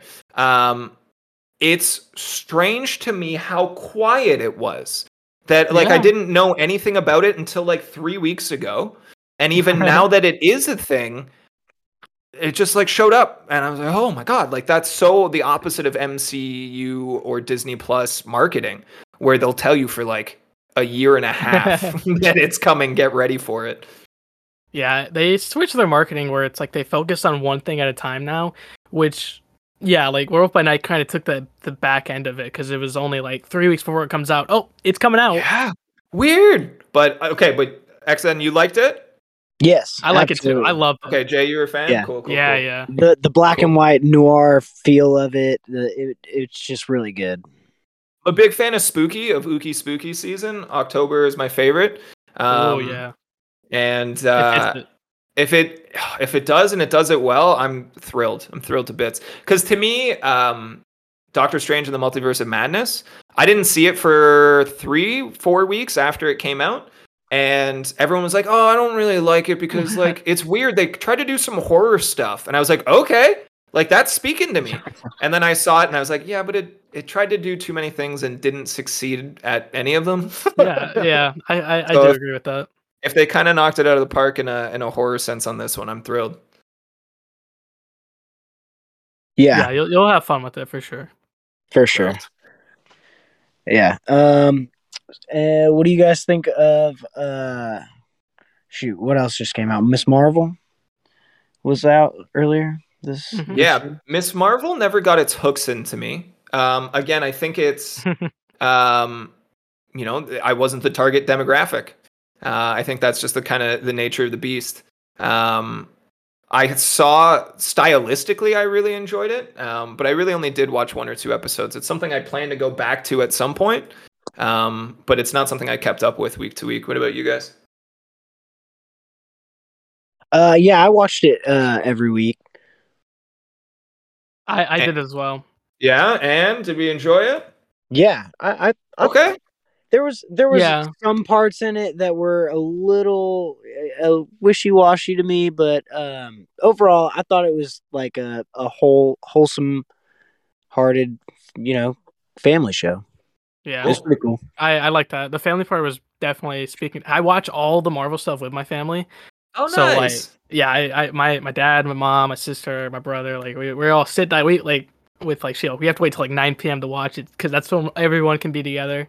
That's so cool. And I like it. So Miss Marvel definitely speak to me with her family. Like I like that. She's a character. She's so relatable because she's this teenager. Like, well, I Mhm. mean, I'm not a teenager anymore. I am a young adult, but I'm still like in college, and I still am young, and I definitely relate to her on that, and having to deal with your mistakes and the whole quirkiness as well. I like it. Yeah, Jay, I know you mentioned earlier that you studied film. I kind of did, but like way back in high school, I was in a school of the arts for drama. So film analysis was part of what we do. And it stuck with me so much that I can't watch film without a lens of film creation in some capacity. Exactly. So it changes the way I watched movies. But at the same time, I'm really excited about the process of how things get made. So to me, it's really cool that the girl who played Miss Marvel, the main character, that's her first acting credit. Like I always love that kind of stuff. I think it's so awesome. Dude, such a fan too. Like I super relate to her because that's me with like contests, comics, MCU. Like I just relate to her so much as a fan, and she's a fan in the actual universe, Yeah, it's and so on top cool. of in real life. Like it's really cool. Yeah, I think it's something you guys have convinced me. I'll circle back to it now. And some of the filming stuff too is really interesting how they do it. So you'll like that as well. Yeah, I'm a big fan of Edgar Wright. He's my favorite director. When he left Ant-Man, I was heartbroken. But there was a lot of clearly it wasn't him, but it felt like stuff in his image, things that I could see that he would have done in the film direction side of it. So I thought it was really cool. So I'll definitely circle back. Yeah. Oh, sorry. Absolutely. It was definitely a fun show. Mm-hmm. Mm-hmm. And we had such a queen, absolutely. And we have Wakanda Forever next month, like within less than a month too, actually. Whoa, yeah, you're right. What is it? The 10th, November 10th? Yes, I think that's right. I was just looking at somewhere in my calendar, but it's too far for me. Is it the 11th? Oh yeah, do you guys get to go to premiere? Because I know Thor 4, the Kabam, got to go to the premiere. we get together. We don't go to like red carpet premiere or anything like that, but we go as a group to check in on it the day it releases. Gotcha. Okay. Okay. I saw. Sorry, Gabe went to the premiere, and that's what I was Yeah. thinking of. Yeah, it's Baller. funny because like we get the question a lot as well for New York Comic Con, or like Yeah. when is MCOC going to have representation at blank? Keep asking those questions. Yeah. Because I think the more people that are like, yeah, we should, then maybe at some point they'll, you know, if the masses agree, then, you know, there could be a case made for it. But for me, anytime anything comes up internally where they're like, oh, well, this is in LA, I'm like, I'll go. And they're like, you know what? You're grounded. You're not going anywhere. Stop asking now. But yeah, hearing the conversations in the forum about New York Comic Con and stuff like that, and it sounds like it was just an incredible time. I'd love to be able to get out to schmooze with the community in some capacity there.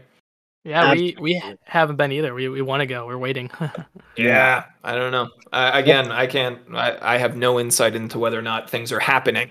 But my desire for them to is high. Let's all get MCOC to NYCC. It'd be great, man. Get this Absolutely. the MCOC CCP MVP to the NYCC. More letters. Oh my There you goodness. go. All acronyms. Yeah. Oh yeah, I was gonna say my, I don't know if for Wakanda Forever, like you guys obviously can't say, but my predictions was Tuma and Mabaku from like the beginning of the year. So we're gonna see if I'm correct on that. Oh dang! see what- For the champs coming to the contest in November? Yeah, next year, like next month. I was like Mabaku. I was at the time we didn't know there was a new Black Panther from the trailer. So Whoa. I don't know if I'm gonna eat my words on choosing Mabaku over this new Panther or not. But Okay. we'll see. Atuma, I definitely feeling it. We'll see what happens.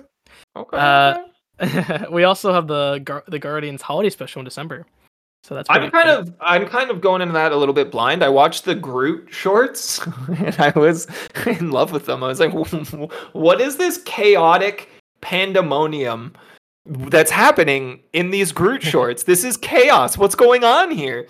So if they kind of take any of that level of humor and bring it over to this Christmas special, or holiday special rather, sorry, I think it'd be really, really cool.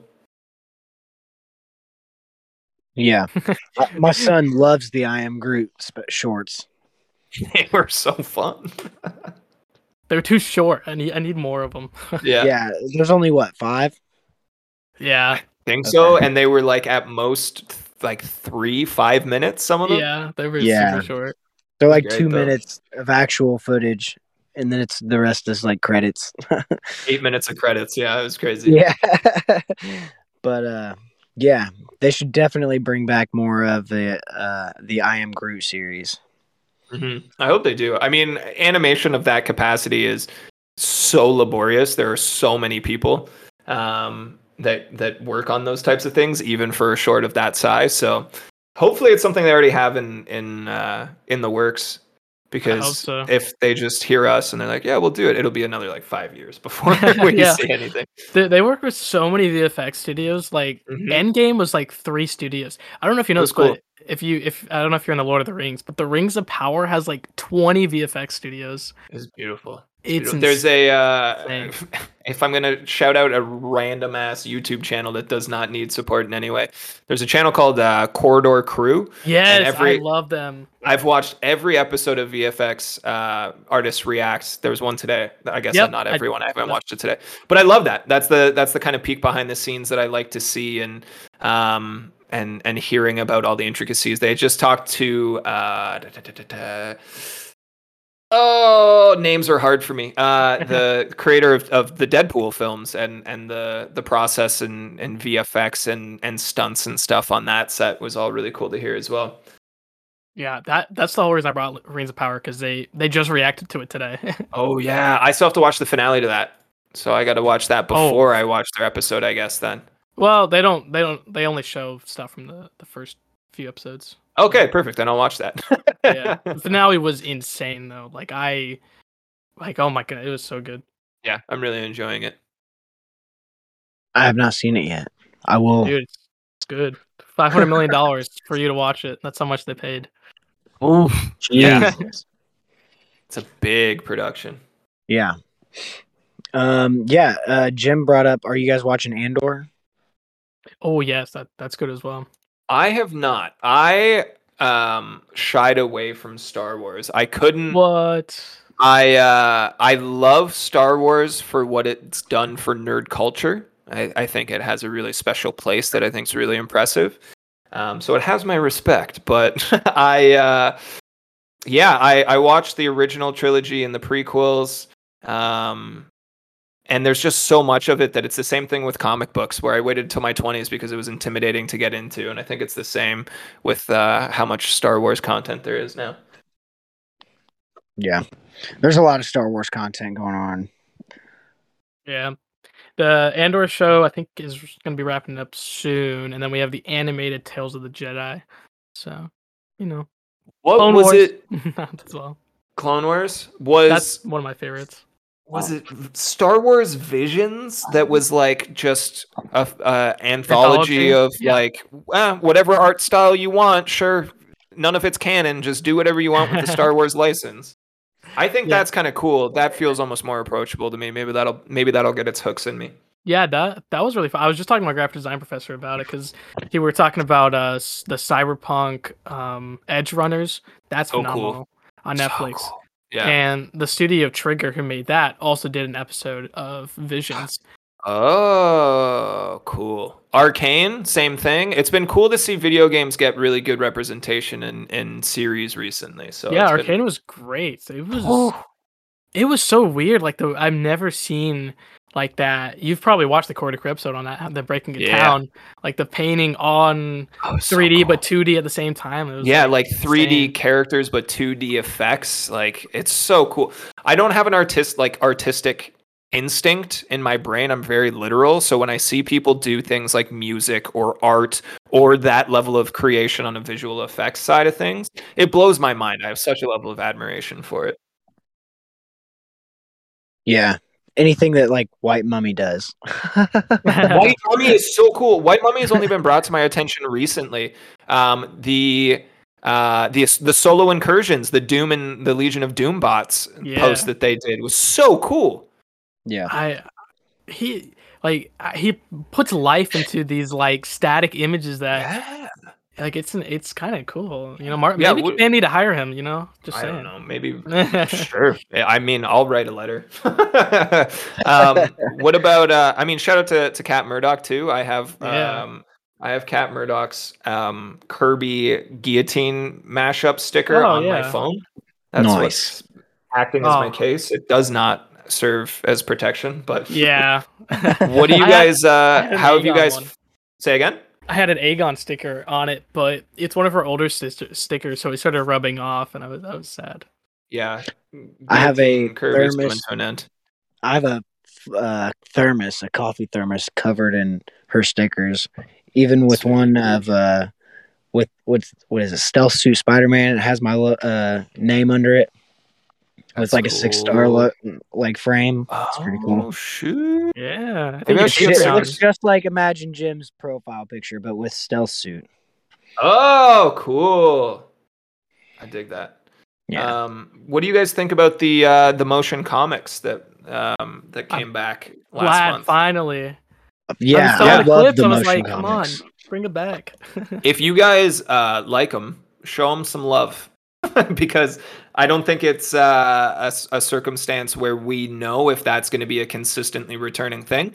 But, almost everything that gets done on the marketing side of things, metrics are analyzed. People go through and look at the performance of those things. And sometimes it's hard to make a case for things to continue when, if it's a 2% of the community that enjoys it, it's hard to make a case for it to keep going. So if you love it, show it some love. That's how things continue to exist when we know that people really like them. I did a breakdown on it. I think we all have come to a consensus that the art team for MCOC just smashes it out of the park every time. And I completely agree. It's another layer of things that I admire because I just couldn't. I could never. Yeah. Like Xander says, they don't know what L's are. But yeah, Jay, you got anything else over there? Yeah, I was gonna continue. I keep the motion comics. They are so cool, and I haven't read the event quest. So I don't know if it ties in, but some of the event quests in the motion comics are like bread and butter, and that's like my favorite is when you can nail storytelling in a motion comic and then nail the same storytelling in the event quest dialogue. Like I love that. And yeah, I like the 3D stuff. It's cool, but the story of the motion comic really compels me to be more invested in the motion comics than the champion reveal videos. Yeah, I like the art style. Like the motion comics are pretty minimal in terms of animation and stuff, but I think it works. I think it's really cool. Yeah, you could do. I don't know if they would work if you could do both the champion reveals and the motion comics. Who knows? I mean, everything costs money. That's what it is. So sometimes it's this or that. So Yeah. it'll always depend on what is received best in some capacity. Yeah. Okay. You got anything else, Jay? Let me see. Are there any? Someone says Andor is 12 episodes. Then never mind. Yeah, that's awesome. And I know they already confirmed like many seasons, so that's interesting. What do you think about Hercules and Namor casting in the MCU? The Namor casting I love. I love that they changed. I don't know if you guys seen. They've changed Atlantis in Wakanda to be Talakan. Yeah, they changed the name because we also had to address the changes in on the branding side of things, and just something for us to be aware of. Yeah, so Atuma, he's Talakan. Okay. But I like it. Obviously my mom and her mom, my family is from Panama. So from Central Americans to have this Latino culture and ancient culture from where my family originates from is important to me because there aren't the Mayans and the that hasn't really been touched on by Marvel. It's been a little bit, but to put that in extent and make it land as something so unique, so tied to our actual culture, and instead of being like this fantasy world under the sea, I think is much cooler. Yeah, I mean, representation's important. And I think it's cool that MCU is in a position to impact so many cultures by positively representing those cultures. So I think it's very, very cool that people are excited for it. Yeah, absolutely. I agree. It's it makes me excited for stuff like Kashala or others like her to enter the MCU. Mm-hmm. Even maybe a Miles. The cool. Legacy characters, I want them, man. Miles is gonna be so important. It's true. And then Hercules, Roy Kent. Are you kidding me? Yeah. It's Ted Lasso is probably my favorite show of all time. It reaches out to me on so many personal levels of like teamwork and leadership and responsibility and stuff like that. So to see Roy Kent, woo! He's all bulked up. I know, he's a big dude. What's going on? Yeah. I think he fits Hercules. Like, I'm not, he's not as big as that in real life, right? Of course, but the attitude of like adding Roy Kent's character to Hercules like just fits. Unsurprisingly, it's pretty funny. It makes me very entertained. I think it's fun. I'm excited for the next season. I think what's the last one at Ted Lasso? I'm kind of sad. I know, but you know what? They're just gonna do it right. Yeah, that's true. They're gonna do it right. They're gonna end on their own terms. It's not gonna drag on and take a dip. Yeah. All right. Anything else? Does your chat have any questions?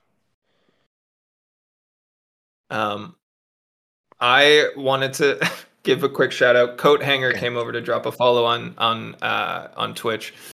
Coat Hanger, it's very entertaining seeing your name again because you're written on our whiteboard in the office because of one comment on the forums that I thought was so monumental it needed to be immortalized, and I have it memorized.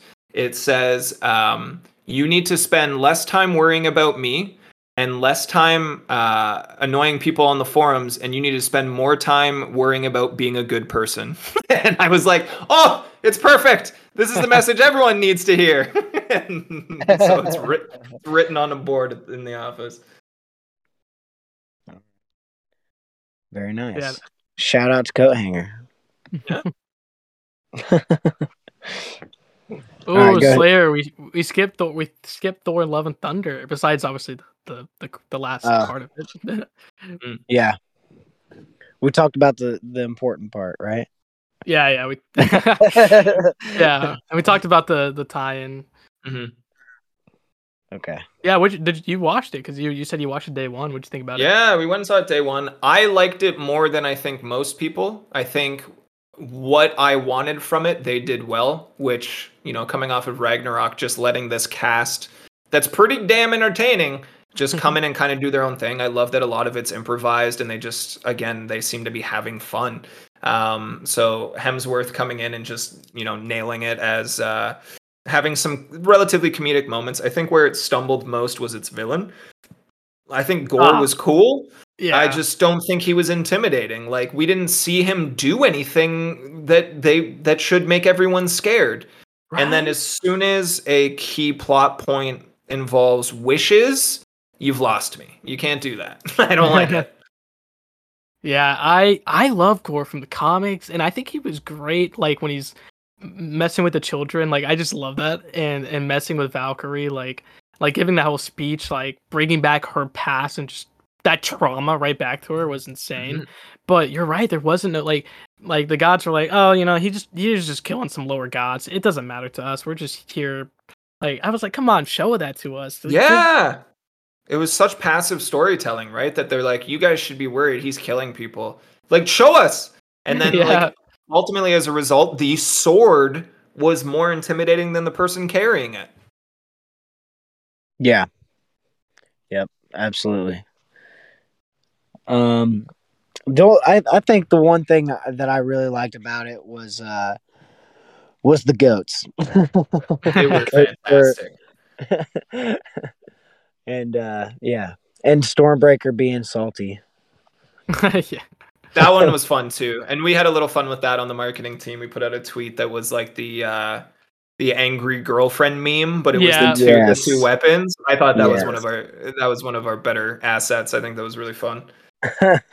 I love that when you can have like creative freedom with it. I have it on my wallpapers. Oh, that's awesome. Oh, here it is. Yeah, there we go. I'll put it in the chat. Oh yeah, I also put this video of Chris Hemsworth, like a gigantic, like comedic Mjolnir, just walking around on set. Like he's like, yeah, I got Mjolnir back. It's just insanely large. Wow. It's the size of his entire, like the head of the hammer is the size of his entire torso. Yeah. Like plus some. He's a funny dude. When the pandemic started, he had he released a couple like mindfulness meditation videos, and they're funny. They're very funny. And shout out to anyone who's able to be entertaining in the MCU and also be a part of Cabin in the Woods. I mean, underrated, I would say. Yeah, I would say so too. You got anything else, Jay? I'm pretty much out of shit. I'm just reading whatever we see. Yeah. Let's see here. Yes, he is in Cabin in the Woods.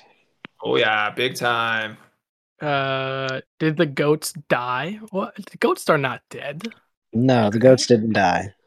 You'll hear them probably soon. Yeah, and even White Mummy animated the jealous goodness, girlfriend. White Mummy killing it.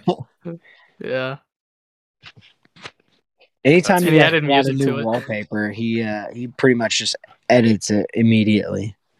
Yeah, he's doing such cool stuff. Oh, Fire! You're asking the okay. So Jack said it's been talked about to do a narrative roadmap, so nothing official, and it might not happen. So we'll see. Okay. But my guess would be December, just like we had last year. Yeah, I feel like it's also important, like I said, if you guys like stuff that's being done, let us know. That positive feedback goes a long way, right? We always hear people, um, we hear people when they're angry. Trust me, we hear it. But when people come with stuff, hey, I love this, that's way more motivating. And there's definitely a difference between demanding and requesting, right? Yeah, So yeah. hearing that positive feedback, it motivates us tremendously. Well, yeah, Absolutely. the narrative roadmap. I mean, that gives us 3 hours of podcasting time.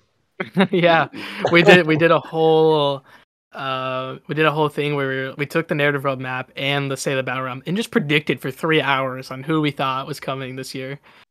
It was awesome. Okay, so Jawin, he asked, is there any updates to Kabam Tap Slot that with the input issues on the horizon? So the input stuff in general is something that's constantly being evaluated, and some of the productive changes, positive changes I've seen in the last little while is developing new software. So it's is it software? I'm not super technological, but developing essentially new internal tools to to be able to fully identify the problems that are, because it's impacting everyone so differently that these tools are going to really show a lot of insight. And some of the CCP have seen and toyed with them and been able to show them on stream and that sort of stuff in terms of reporting full matches and the level of detail it comes through on the other side. And what they can kind of look at on the back end just from being receiving this report and kind of this flag is encouraging. So I know it's something that's a constant conversation, and there's people that is that's their day to day. But yeah, I know when I started, it was a plight. It was, and it's still, it's still not great. We know that that's the case, and it's something that's continuously under wraps. We put it on our beautiful bug board, which I love, and then just keep telling people about it. But it's it's something that's been a problem for a long time, and people are continuing to work on it. The perspective of you guys are just leaving it so that we spend more units is definitely not the case. But at the same time, it has proven to be far more elusive than anyone ever expected it to be. So hopefully it's something we can get a good handle on soon. Yeah, definitely.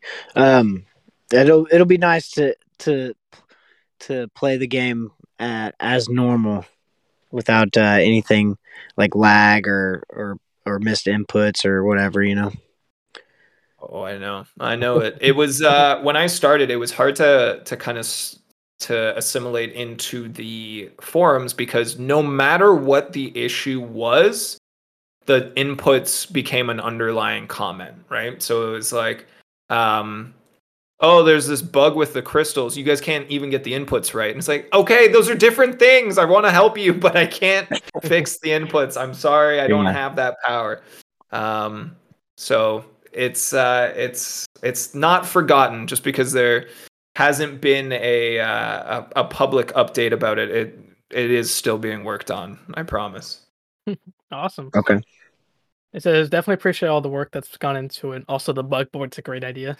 Thanks. I'm glad that was a Mike thing that I just encouraged and hoped would come to fruition, and it's awesome. It's just, again, I think it's a level of transparency and not just are you aware of it, but where in the process are you, right? Are you investigating it? Have you found a fix? Is it a fix that'll be coming now? Is it a fix that'll be coming out with the next patch and that sort of stuff? So I love it. And you're talking about the Trello board, right? Trello board, yes. Yeah. Okay. Yeah. That was, whose idea was that? You said that was Mike's? That was Mike. Mike had been working on it for some time and gone through a few iterations. And by the time I got here and showed some love to it, Mike got it done, man. Nice. Yeah, I definitely think that was a good way to express some sort of transparency towards what's happening with bugs and what you guys are aware of and not aware of, and what's getting fixed, and the I guess the timeline in which it's getting worked on too. Yeah, it's a weird balance too, right? Because in some sense, it's like it's discouraging. It's removing a necessity for people to go to the forums, which is not what we want. We want people coming to the forums. We want that to happen. But at the same time, we've also created this tool for transparency that if people go to the bug board, they sometimes don't need to come to the forums. So it's kind of like, right. It's like shooting ourselves in the foot a little bit. Yeah, I mean, I guess in a sense, but it looks nice. It looks so nice. Yeah. Yeah, you got anything else, Jay? Fire says, why is there another champion for Ultron? Come on, pay attention to M-Rock. That's Viv Vision. All right, calling it now. Anyways. Come on. What I was gonna say is, since we're wrapping up, is there anything you kind of want to shout out? What are you kind of planning on doing for your Twitch? Yeah, keep an eye on what we let me start over. For me personally, I'm doing a charity stream for Extra Life. Extra Life Charity is a organization that pairs gamers with local children's hospitals, and they have a month-long fundraising all the way through October into November, but every year they have one game day where everyone kind of comes together to create this programming to try and raise money. And our community has been fantastic and generous, and we've raised quite a bit for charity over the years.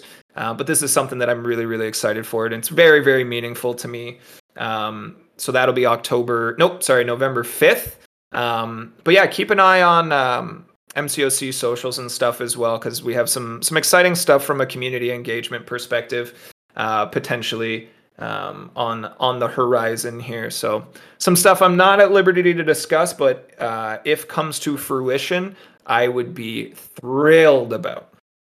Okay, interesting. We'll be That's looking awesome. forward for Summoner's Choice. Yeah, That's a big one too. So yeah, he talked a lot about stuff. I'm really excited. Like, my brain is like, can we go there now? let's give. But yeah, that's awesome. Yeah. All right. I think we're about at the end of it, guys. I want to thank everybody for showing up live, and I want to thank Jay for streaming us live on YouTube.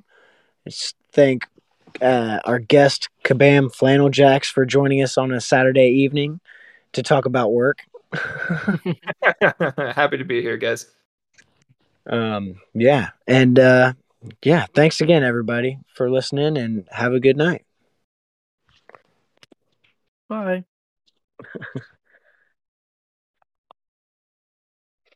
All right.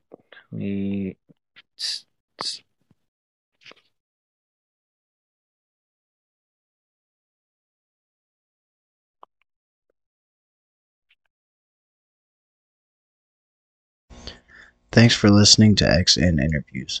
If you'd like to help support the podcast, you can click the links in the description for our guests or our link for Patreon.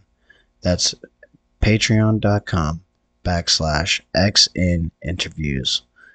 Patreon.com/XN INTERVIEWS. Thanks for listening.